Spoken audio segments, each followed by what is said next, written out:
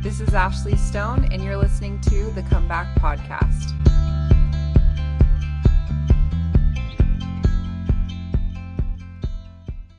Justin, I'm so excited to have you on the podcast. I know that you have an incredible story, and I've heard little bits and pieces from, Preston and Tyson from Renaissance Ranch, and you work at Renaissance Ranch too, which is so awesome. Yeah.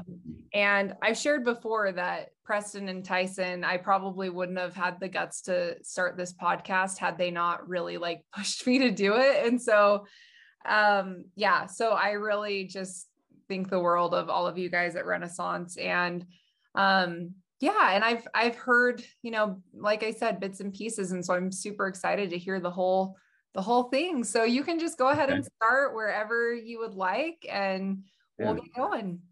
Okay. Sounds good. Yeah. I appreciate being invited because, Preston and Tyson can definitely push you to, reach your potential, which is good. I love working with those guys because they saw something in me of value, which was cool. And so I've been working with them for, a little while now. So I enjoy it. But yeah, let me just kind of talk about my recovery experience and everything that I've gone through in my life and how that relates to, I guess, the topic of the podcast, which is, kind of people who have fallen away from the church and come back. My story starts, as a child who never felt okay in his own skin. I grew up thinking that there was more to life.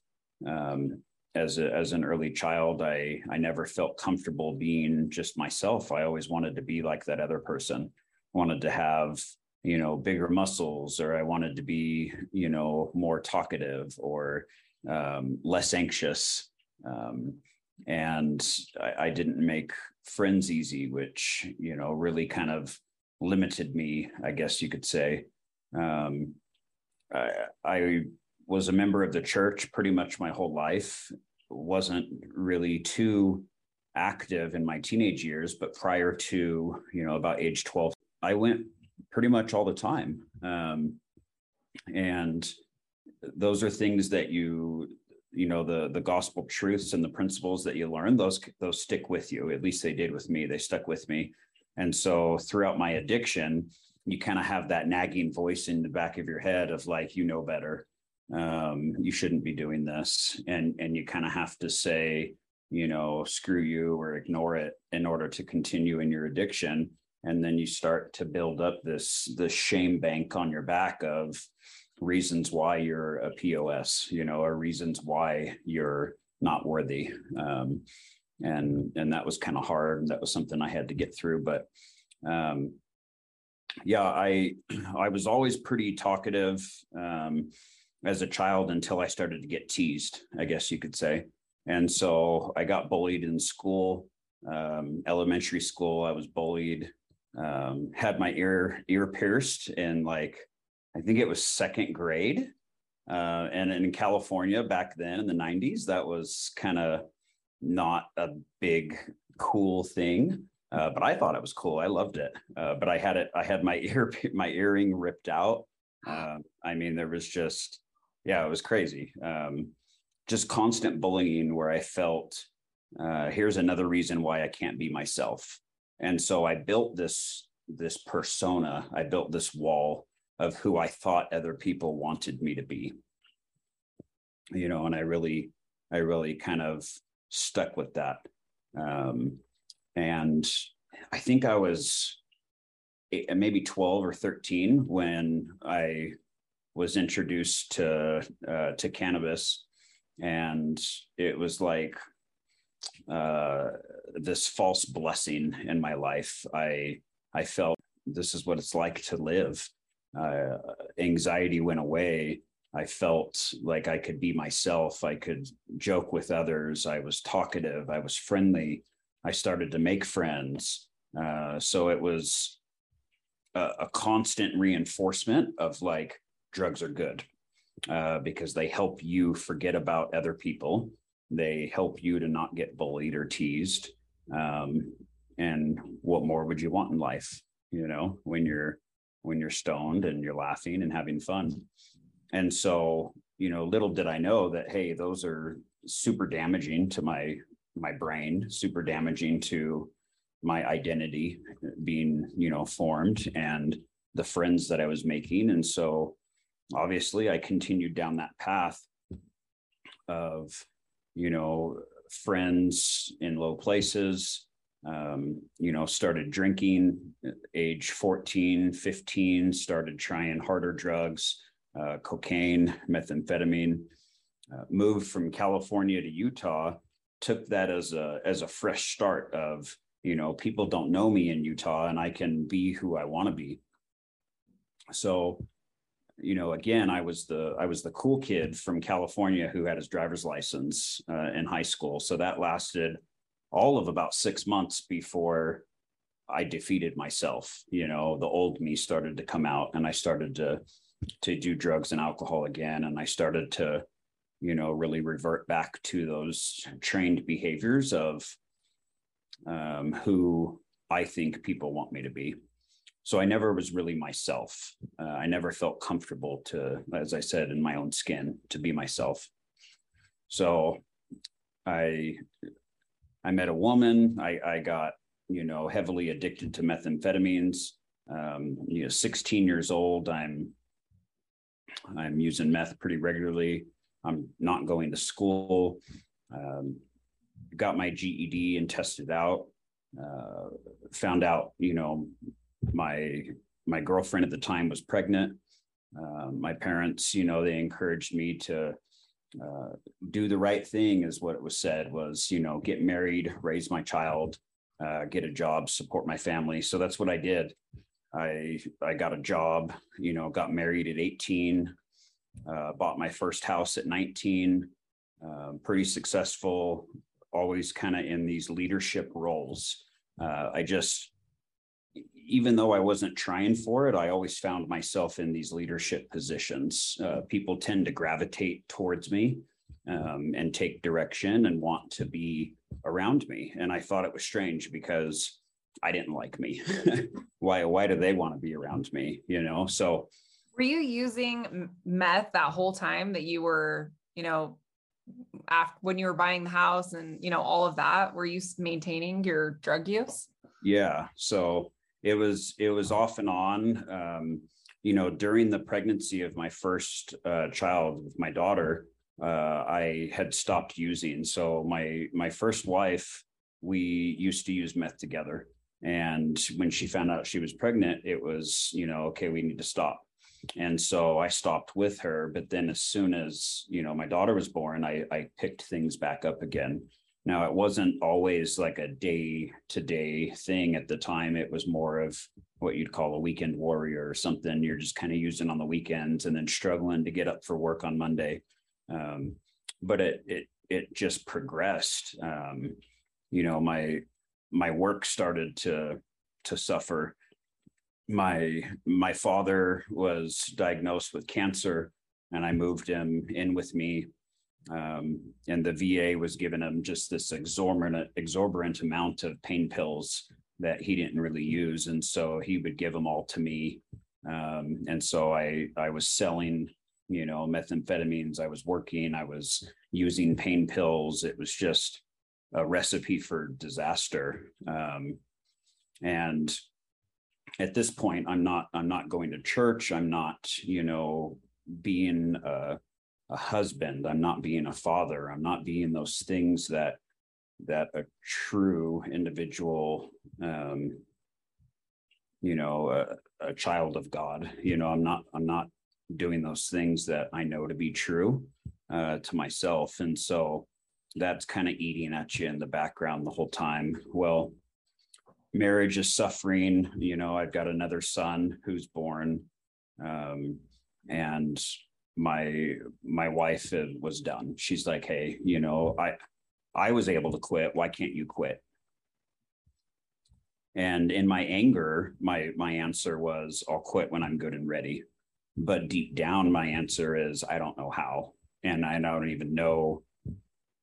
Yeah, it just didn't compute back then, So I went to a treatment facility, inpatient, did 28 days, left, got about 3 months sober, and relapsed again. So that was, I'm in my 24, 25s. Right before rehab, I had really started to delve deep into heroin and cocaine and meth, IV drug use. It was pretty bad. I was kind of on death's bed, ended up in a couple of hospitals and then into treatment. So at that point, it was like a series of years of just, let's build myself up to think I can be sober, and let's show my family that I'm sober. And then all of a sudden, let's pull the rug out from myself and all of them and relapse again. And so I probably did that over 30 times, at least, outpatient treatment facilities, another inpatient program. Finally had my run-in with the law. I thought I was, we call it terminally unique. I thought I was better than other people. And so they may have all been, homeless and busted, but I was better, probably worse in denial, thinking that I'm better. And so I ended up in the prisons or jail system in Salt Lake. And it was for some pretty serious charges. I got in trouble for an aggravated robbery charge. And it just tossed my whole world upside down, thinking, I'm going to prison for 5 to life. And at that point, of course, when you're sitting in a jail cell, you're making pleadings to God, hey, just please get me through this, get me out of this, and I'll never do it again. I promise I'll stay sober. And you believe it. At least I did. I believed it. I thought I would stay sober. And he did. He took care of me. That's why I was there. I was probably going to get killed or kill myself. And so God intervened and put me in jail. And that's how I look at it now. And I learned so much from those jail stays. Caught in the correction system, kind of relapsing on probation, ended up, in and out of jails, not holding jobs, not being there for my kids. It was just a disaster over and over again, just more reasons why I was a POS and more reasons why I can't succeed and I'm a failure in life. So I finally kind of got my life together enough. I met another woman. Obviously, I we'll talk about it later, but I struggled with codependency and relationship and all sorts of stuff. And so I jumped right back into another relationship. I got married, and I entered treatment that night. Literally my honeymoon for my second marriage, I checked into a rehab. Wow. How did that come to be? Well, I had gotten arrested while I was on probation, and they were supposed to file a hold to keep me there, but they didn't. And so at the end of the 3 days, I was released, and I'm sitting on the bench looking at the payphone thinking, okay, you're dope sick. You're shaking. I've been throwing up. Like I've detoxing from heroin and meth, and I can call my girlfriend, my fiance, or I can call, the drug dealer. And I had a moment of clarity that I reached out to her. And when I talked to her on the phone, I said, I need you to come get me, like right now, because if you don't, I'm gone. I'm disappearing. And she came and got me, and we talked that night, and she said, let's get married and let's get you checked into rehab. And so the next day I went to my probation office. I told them that I had relapsed. I told them about being arrested. He handed me a list of treatment providers and said, give these people a call and stay in touch with me. I'll let you know if the judge wants to arrest you or talk to you. So we went to the courthouse, we got married, and I called a treatment facility and got checked in that night. So just a nasty, unhealthy environment that I was in, that I was caught in. And luckily for myself, it was a 90-day program, inpatient, and then 90 days of outpatient. So a 6-month program and a 12-step program. And that was something that I had been kind of introduced to, but I had never really let it sink into my heart, into my soul of what the steps mean and how to work those. And so I got about 28 days into the program, and my probation officer comes and arrests me and says, "You're going back to jail. The judge wants to talk to you." So I'm broken down, emotionally, mentally. I'm exhausted. I'm thinking, what's going on? God, I'm trying to do the right things. Why am I going back to jail? And I get before the judge, and he says, "I'm done with you. You violated probation. You've absconded twice. We've had to send, major crimes after you. I don't want you anymore. You're not a good candidate. I don't care that you're in treatment, and you're going to prison." The shock that went over me at that time was crazy. And the bailiff kind of takes me back into my cell, and it felt like an eternity sitting there, but it was probably only a couple of minutes.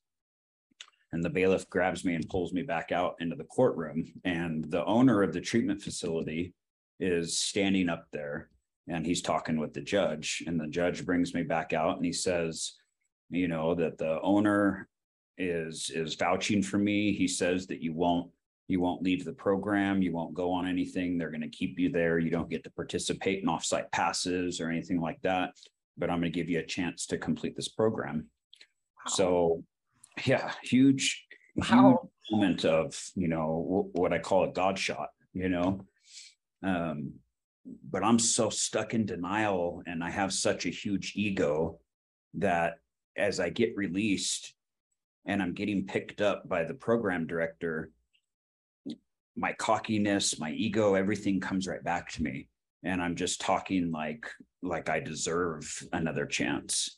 And he stops me dead in my tracks and says, "Who the F do you think you are? Like, you don't know crap about recovery. You don't know anything.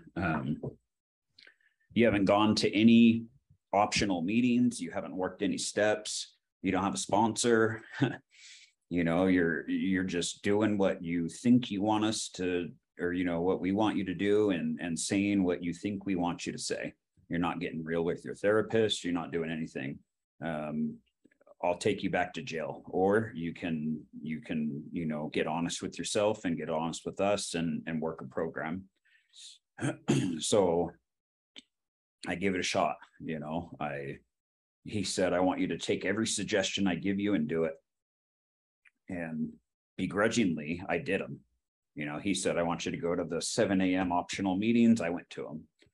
He said, "I want you to get a sponsor." I asked a guy to be my sponsor. He turned me down. I got all pissed off. I, didn't want to do it again. More reasons why I'm defective. And then I asked another person. I got a sponsor. My sponsor said, "Call me every day. What are we going to talk about? I'm in treatment. Who cares? Give me a call."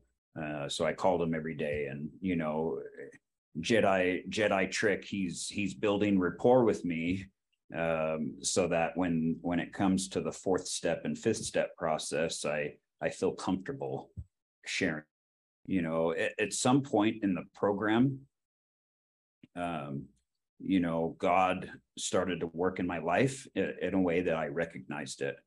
And I was reading through the big book, and it came to a section that talks about it's step 11, and I think it's page 87, 86, 87, 88. It talks about when we retire at night, we reflect upon our day. When we wake up in the morning, we think about the day ahead. Where have we been dishonest and selfish, and where can we be of service to others? And as we pause throughout the day, when doubtful, we seek guidance. And I started physically and mentally and with my heart doing those things. So every morning I would get on my knees and I'd pray. And literally my prayers started with, "What up, God?"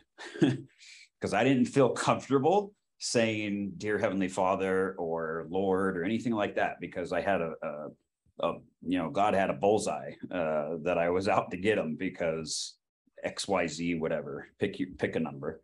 And so I'd say, "What up, God?" I don't know what I'm doing here on my knees, but I'm just going to read this passage and think about those things. And so that's what I did. And I thought about my day. Where can I be of service to others? And I'd say, "God, help me be of service to others today." And then I would, be open to those suggestions. And if somebody was doing something I could help, I started helping them with it. If somebody wanted someone to volunteer for something, I volunteered for it. At the end of the day, I did the same thing. The biggest thing that I asked them for was, help me to do the things I don't want to do. Because I was selfish.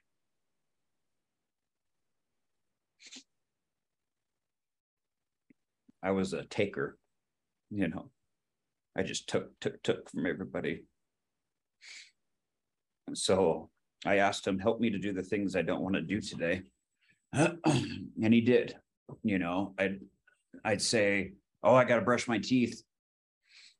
And I'd hear my voice, "I don't want to do that right now." And then I'd hear my voice again, "You got to do it." And so I'd get up and do it, so it literally went like that for the rest of my treatment. I worked steps. I continued with my sponsor. I graduated the program. I went right into my aftercare, and I was living in Salt Lake Valley, and treatment was in Heber City. So that was an hour and 15 minute, maybe an hour and a half drive. And I went to groups Monday through Friday. And I drove every day to work, and I didn't miss a day for 90 days, because that was what was suggested of me. So I did it, and it wasn't easy. Especially like when I got out of treatment, I couldn't keep my kids on the weekends. I didn't know how to manage the stress. My ex-wife would call me and say, "Hey, come get the kids." I'd go get them. By the end of that night, I was pulling up my hair and wanting to relapse again. And I just didn't know how to do it. And so I would lean on the people in the program. I would call them. I would unburden myself. I would share my secrets, those things I was telling myself of, "Oh yeah, just go relapse, or just go have a hit. You'll be okay."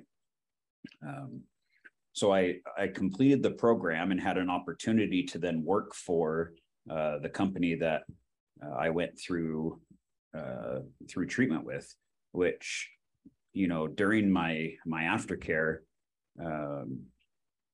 that was impressed upon me spiritually and emotionally, of like, you've done so much damage in your life, you need to give back. And so that was how I heard it, was, let's work in treatment, because I had fun. Why not have fun in recovery and work with others and get paid to do it? So I started working for the program. Well, it was about, I'm not sure exactly, I won't speak to the owners or anything, but the program was going to close down because of management.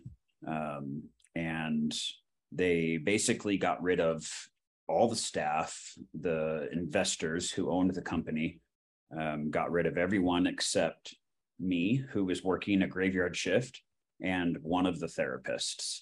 And then they brought in a new CEO, and he gave me an opportunity because I asked for it. Like, I just, I have the mentality of the squeaky hinge gets the grease. So if you don't ask, you don't ever get to move up. You don't ever get to do anything, if you never ask. And so I said, I've been paying attention to everything. I went through this program. I think I can run this program, give me a chance to help you out.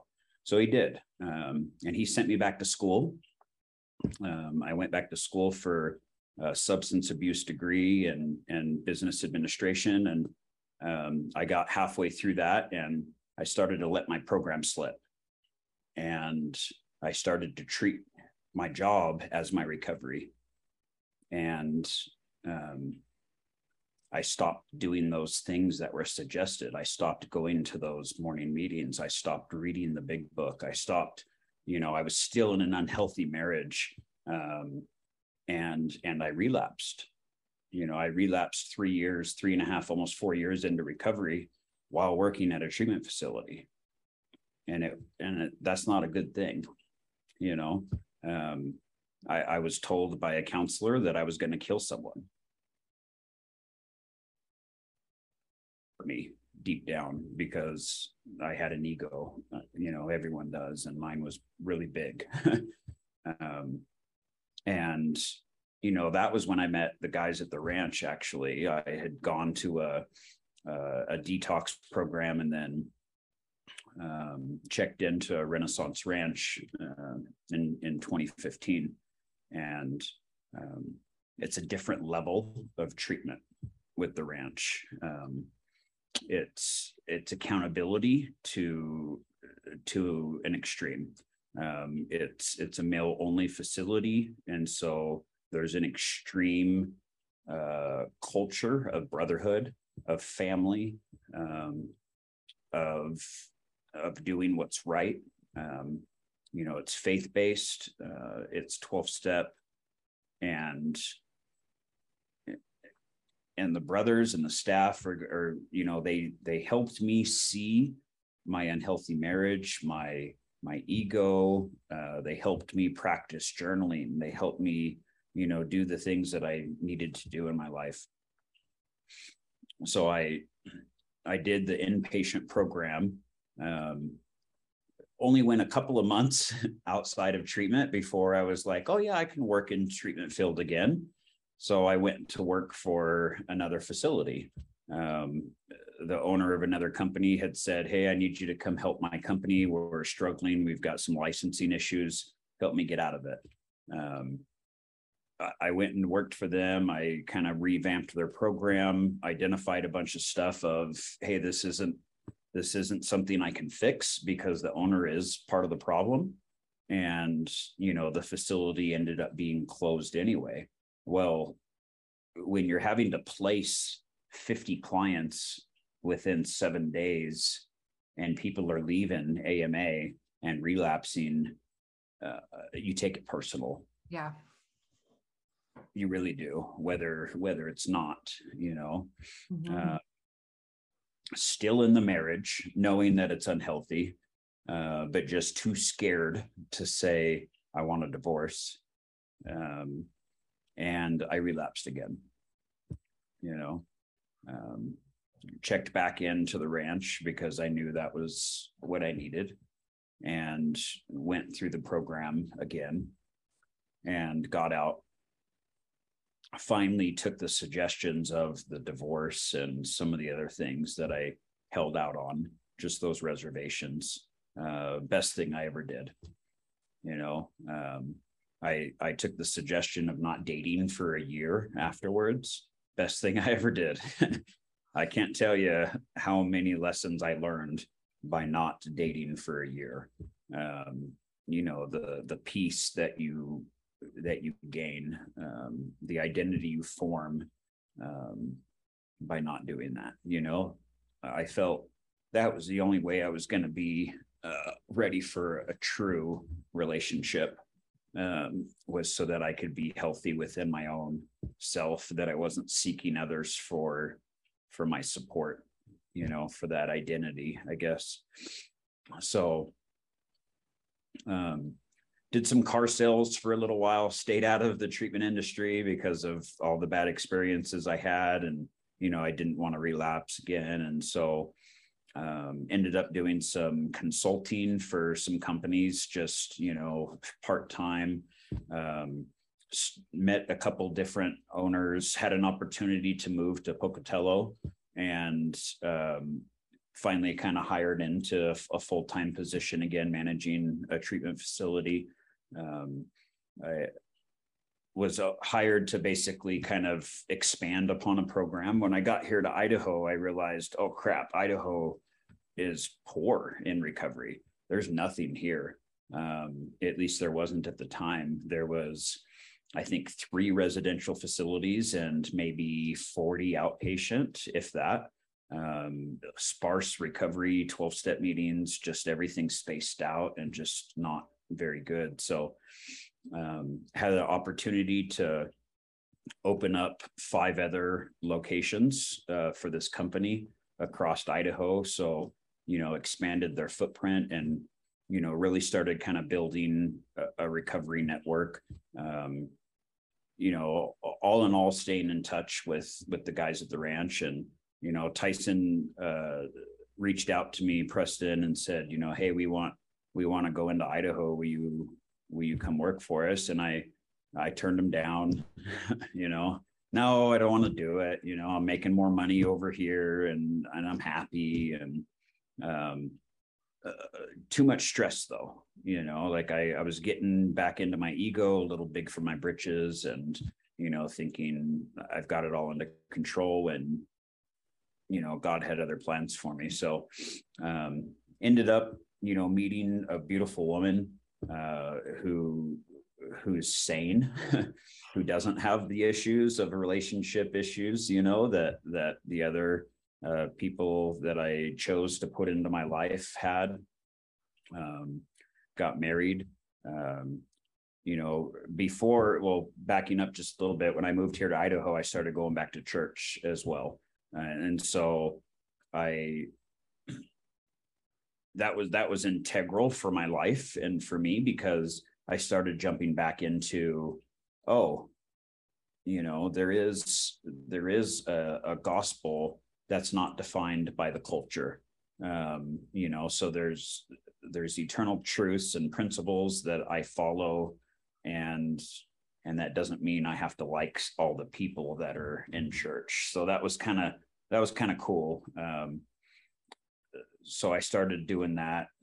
What was it like when you went back to the church for the first time, and it had been so long since you'd been to church? What was that like? It was really awkward. And I literally felt my 13-year-old self come out again, of like hiding in the back pew, not wanting to talk to anybody. As when people did talk to me and they asked, what do you do for a living? It was, I manage a drug and alcohol facility, but it wasn't, I'm in recovery and this and this and this. And so it was very kind of one-sided.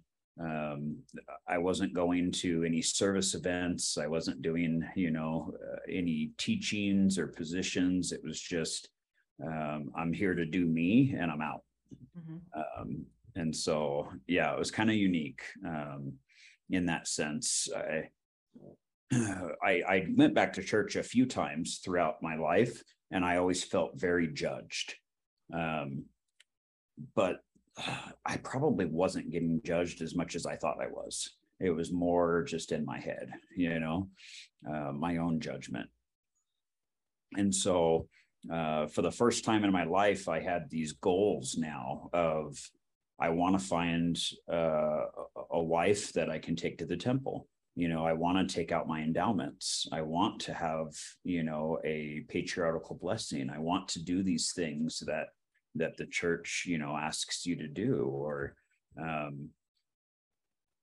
and so those are the things I started working towards. And as I'm working towards those things, God's putting more stuff in my life that's of good. He's putting the Dixons back in my life. He's putting my wife into my life. He's putting my kids and all sorts of things. The trust is coming back from family members and opportunities and just all these good things. So I finally give in and I say, okay, I'm going to move on. I'm going to move on, but I still want to do some other things. Like I still want to open up my own facility. I still had, pretty big aspirations for that. But I want to go work with the ranch. It's the right thing to do for me because it has good values. It's a good culture. And I feel that I'd be of maximum potential to help others at that place of business. And so, when the ranch opened up a facility here in Idaho last year, I was right there, and we're doing great things in Idaho, and we've expanded, and I just blessing upon blessing. I got married. I was sealed in the temple in Nauvoo, right? Yeah. What made you guys want to go to Nauvoo to get sealed? My wife. Want to? Yeah, she had that that dream that she was going to be sealed in the Nauvoo temple, and so I wanted to make it come true because I like doing things for her. I like doing things that make her happy. They make me happy. And why not, go to Nauvoo Temple. It's a beautiful place, and it has a lot of historical meaning. And it was a wonderful experience. I married into a large family, and blended families are tough. They really are. And there's a lot of challenges that come with it, but it's so much more rewarding than it is a challenge. Like if you're going to put a comparison, like you've got challenge, you got reward, and so it's very, I have loving family that's accepting in my life now. Just recently I was able to acquire and get my own facility opened in Pocatello. Yeah. What? Yeah. Oh my gosh, that is so exciting. Yeah, it's pretty cool. So you're still at the ranch though, and you're working at your facility? Yeah, so I have a business partner who takes care of the day-to-day operations over there. Oh my gosh, that's so cool.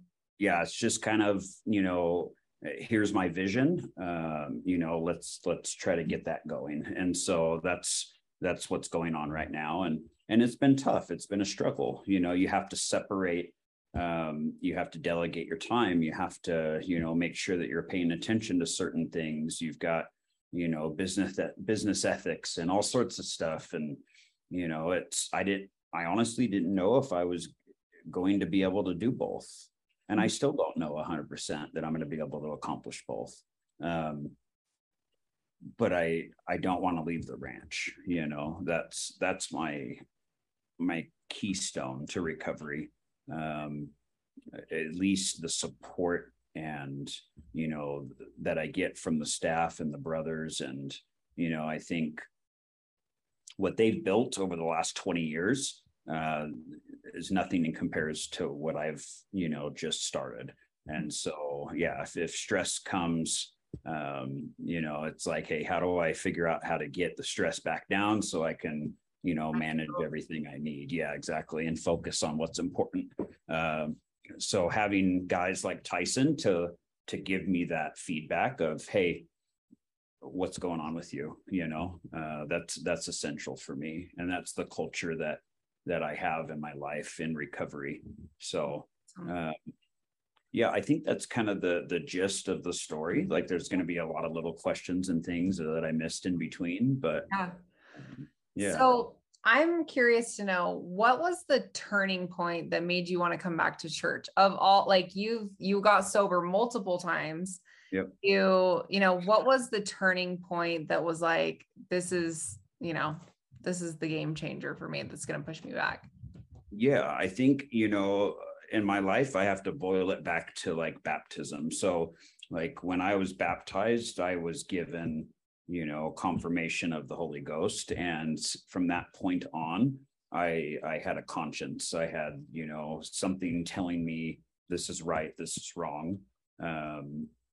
These are things of good and these are things of not. And the whole time in my addictions and my life, I've got that voice, that nag in the back of my head of like, hey, this is a good church and these are good things. You should be doing them. And so throughout my life, I'm not ready, I'm not worthy. When I'm, maybe later, those types of excuses and justifications. And I finally just reached a point where I was like, I'm ready to give the commitment. I'm ready to give what it's going to take to insert myself back into, to Christ, into the culture. I want the blessings that it's going to give me. And I want those good things in my life. They make me happy. They do, reading scriptures gives me joy.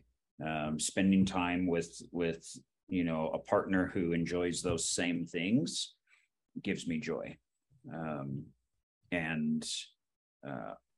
I finally felt like I deserved it, that I was ready for it. I love that. So Justin, you are one of the smartest, just intellectual. You're just so, I don't know, you're so sharp and you just know a lot of stuff. Recently,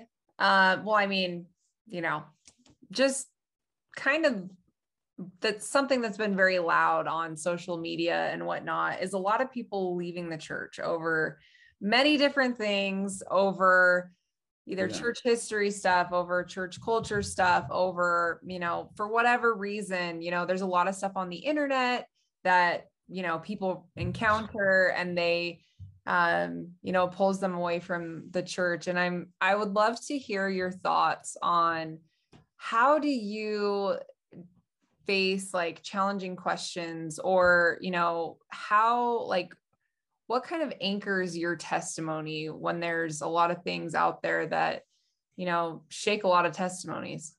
Yeah. I think, for me, it just goes back to like the challenge, or the invitation, I should say, in the beginning of the Book of Mormon. It talks about, like, if you read this Book of Mormon with an open heart and ask of God if this is true, then it shall be given to you. The knowledge shall be given to you. And so as the world, gets more and more chaotic, and as social media and, people have these very, very, very convincing reasons of why the church is evil, or, the things that are being said or done are not right. I have to take it back to the simplistic part of give it to God and pray for feelings of right or wrong. And so every single time he's given me the confirmation of, yeah, this is great. You're doing the right thing. Just keep doing it. Don't pay attention to that, or, hey, that's human nature. The church, I think, gets a rap for being perfect when the church is imperfect. The gospel, the principles are true and perfect. So if you stick to those principles and the gospel, then I think, for me, it's never let me down. The laws that they have, like the law of tithing and the laws of, service and things like that, those have never failed me. Now, people are fallible and human nature. So yeah, people are going to piss you off, and people are going to do things that don't make sense. And, there's even going to be bishops and leaders and all sorts of stuff where crazy stuff happens. And you have to, just look at it and say, is that God or is that human? And then you've got to pray for your direction, take it back to that invitation of, is this true? What advice do you have for somebody that is struggling to come back to the church? Yeah, I mean, coming back to the church, that's a tough one because it's going to be a different reason for everybody on why they stay away from the church. But I mean, for me, I would just advise people to really take a look at why they're staying away from the church. Is that really a good enough reason for all the blessings that you could have? And if you don't like to go to church, don't go to church yet. Practice the principles in your home, in your own life, and see if those are giving you the blessings and the things that the church says that they're going to give you.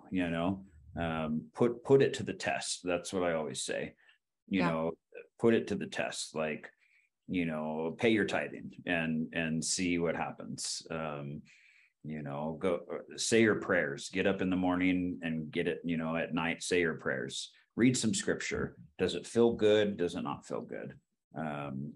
Those are the things that, I think are going to just ring true for people. Now, if you're struggling with anxiety or fear and all that type of stuff about returning to church and feeling judged, that crap is real. Like that's rough. And I had to get through that, but the only way for me to get through that was to force myself to do it. And then to talk to people and make friends, because people are afraid of the unknown. People fear what they don't know. So if you show up and don't talk to anybody, they're just going to pass judgment, or they're going to assume, and you're going to assume what they're assuming. And it's just a disaster. So you just, cut it out and talk with them, let people get to know you, because every person in this world, I think, has value, and we're all unique and we all have gifts. And so if you're true to your gifts and you're true to your value systems, then there'd be no reason why people don't like you. So I love that. Well, this has been so awesome. And your story is so amazing. And I just appreciate you taking the time with me to share your story. And it's incredible to see how God can take somebody that has all these problems and struggles. And I mean, I know from my own personal experience, and turn you into something so awesome. And, you have this beautiful family, and, you just got married in the temple. You have an awesome company that you work for, and you just started your own. Like, it's just incredible to see how the Lord can totally transform people's lives. So thank you so much for taking the time with me, and I really appreciate it. Yeah, anytime. I mean, getting in front of a camera and telling your story, answering questions, it's full of anxiety at first, but once you get into it, you gave me a good experience, Ashley, and thank you so much for inviting me. And I'd be willing to answer questions anytime and share my story again. So awesome. Thank you so much. Yep.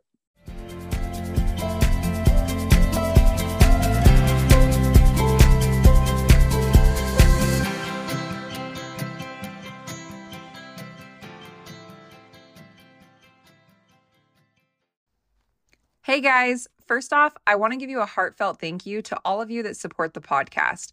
We wouldn't be able to get this message out without all of your help, so thank you so much. I've had a few questions come in from people that aren't on social media, so I just wanted to let you guys know that we do have a website. It's www.comebackpodcast.org. You can find all of our episodes here. There's a list of our book club selections, and you can also find us on Facebook, Instagram, Twitter, and YouTube. Thanks again. We love you guys so much.